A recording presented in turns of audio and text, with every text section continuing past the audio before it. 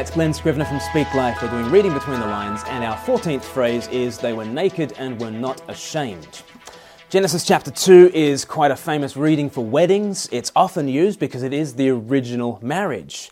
And yet often the reader, who might not be used to reading out in church, will get to the final verse, and if they're a blushing bridesmaid, they'll be blushing all the more, because verse 25 says this: the man and his wife were both naked, and they felt no shame. I've had the experience of readers then coming to me and saying, am I allowed to say that in church?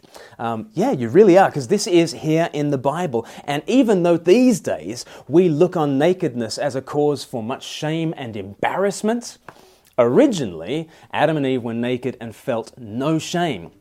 And we find it hard to even think ourselves into that scenario. One of the deepest, most horrifying nightmares that people have is this fear of being naked in public. Because we don't like to have eyes upon us. We feel very self-conscious. We don't like to be transparent to one another. We feel like we've got things to hide. And that's true not just on a physical level, it's true on an emotional level. And so to feel naked and unashamed feels wrong, it feels weird, it feels strange.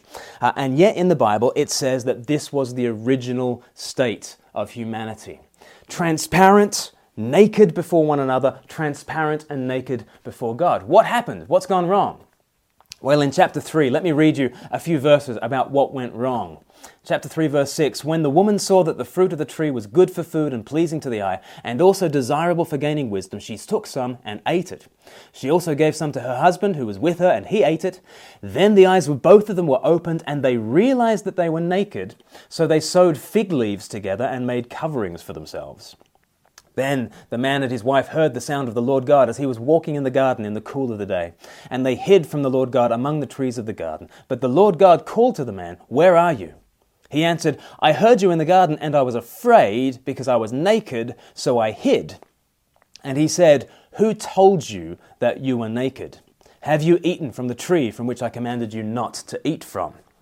It's very interesting. The Lord says, who told you you were naked? Adam and Eve have no concept even of nakedness, because what is it to be naked when there's no such thing as clothes? What is it to be ashamed when there's nothing to be ashamed of? But something has happened. Sin has passed into Adam and Eve, and they no longer feel comfortable in their own skins. We have that saying, don't we? The great goal in life is to be comfortable in your own skin. And of course, we look up to these models and supermodels, and we think that they must be comfortable in their own skins, mustn't they? And then you ask them about their own feelings, about how they look, and of course, they are just as plagued with insecurities as the rest of us. Even those who take their clothes off to a very large degree are uncomfortable in their own skin. And the feeling of exposure instantly leads to a feeling of shame. We don't even have to think about it. It's almost at the speed of thought. Exposure leads to shame, and shame leads to anger and lashing out very often. I was reading a study recently about murder rates in prisons and how in interviewing murderers in prison, the number one thing that triggered the murder in each and every case was the murderer feeling shamed about something. They felt ashamed, and so instantly they didn't know how to cover themselves, and they lashed out in anger. Shame is a very deep-seated thing. Do you feel it deeply? C.S. Lewis wrote in The Great Divorce, there's a fantastic line where one of the characters says, there are things too hot to touch, but you can swallow them all right. Shame is like that. That's a profound thing, that there are some things that are too hot to handle, but somehow in shame we take them within ourselves and we feel dirty, we feel exposed, we feel like we need to lash out against somebody, we need to throw sand in the eyes of anybody so that they don't look at us in our nakedness. That's how we feel shameful. How do we handle that shame? How do we handle that? Well, it's interesting, in the Garden of Eden, we'll look at this in future videos, but the Lord's answer to the Garden of Eden is something very interesting. Adam and Eve just wanted to hide. Adam and Eve just lashed out at one another, playing the blame game with one another. What the Lord does is, instead of Adam and Eve covering themselves, the Lord covered them.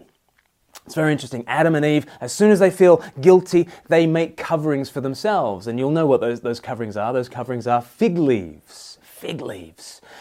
Which, the Lord does not think are great coverings. And so the Lord comes along and He provides a great covering for them. He provides animal skins.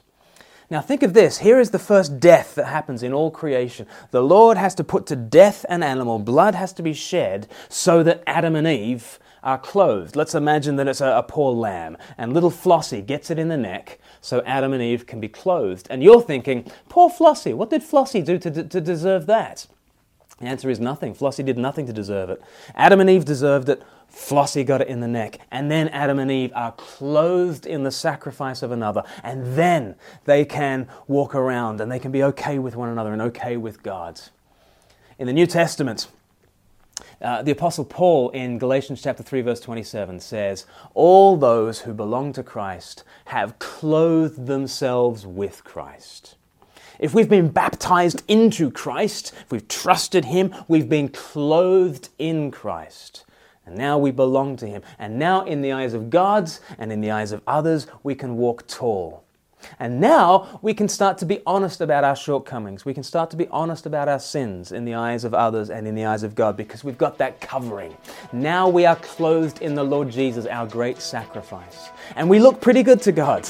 We look as good as the Lord Jesus, and we can look good to others. We can be confident in our clothing in Christ, and now we can be honest with God. We can be honest with others in this world. There's transparency, there's openness, there's being naked and unashamed once again. Isaiah chapter 61 verse 10 says this, I delight greatly in the Lord. My soul rejoices in my God, for He has clothed me with garments of salvation and arrayed me in a robe of righteousness.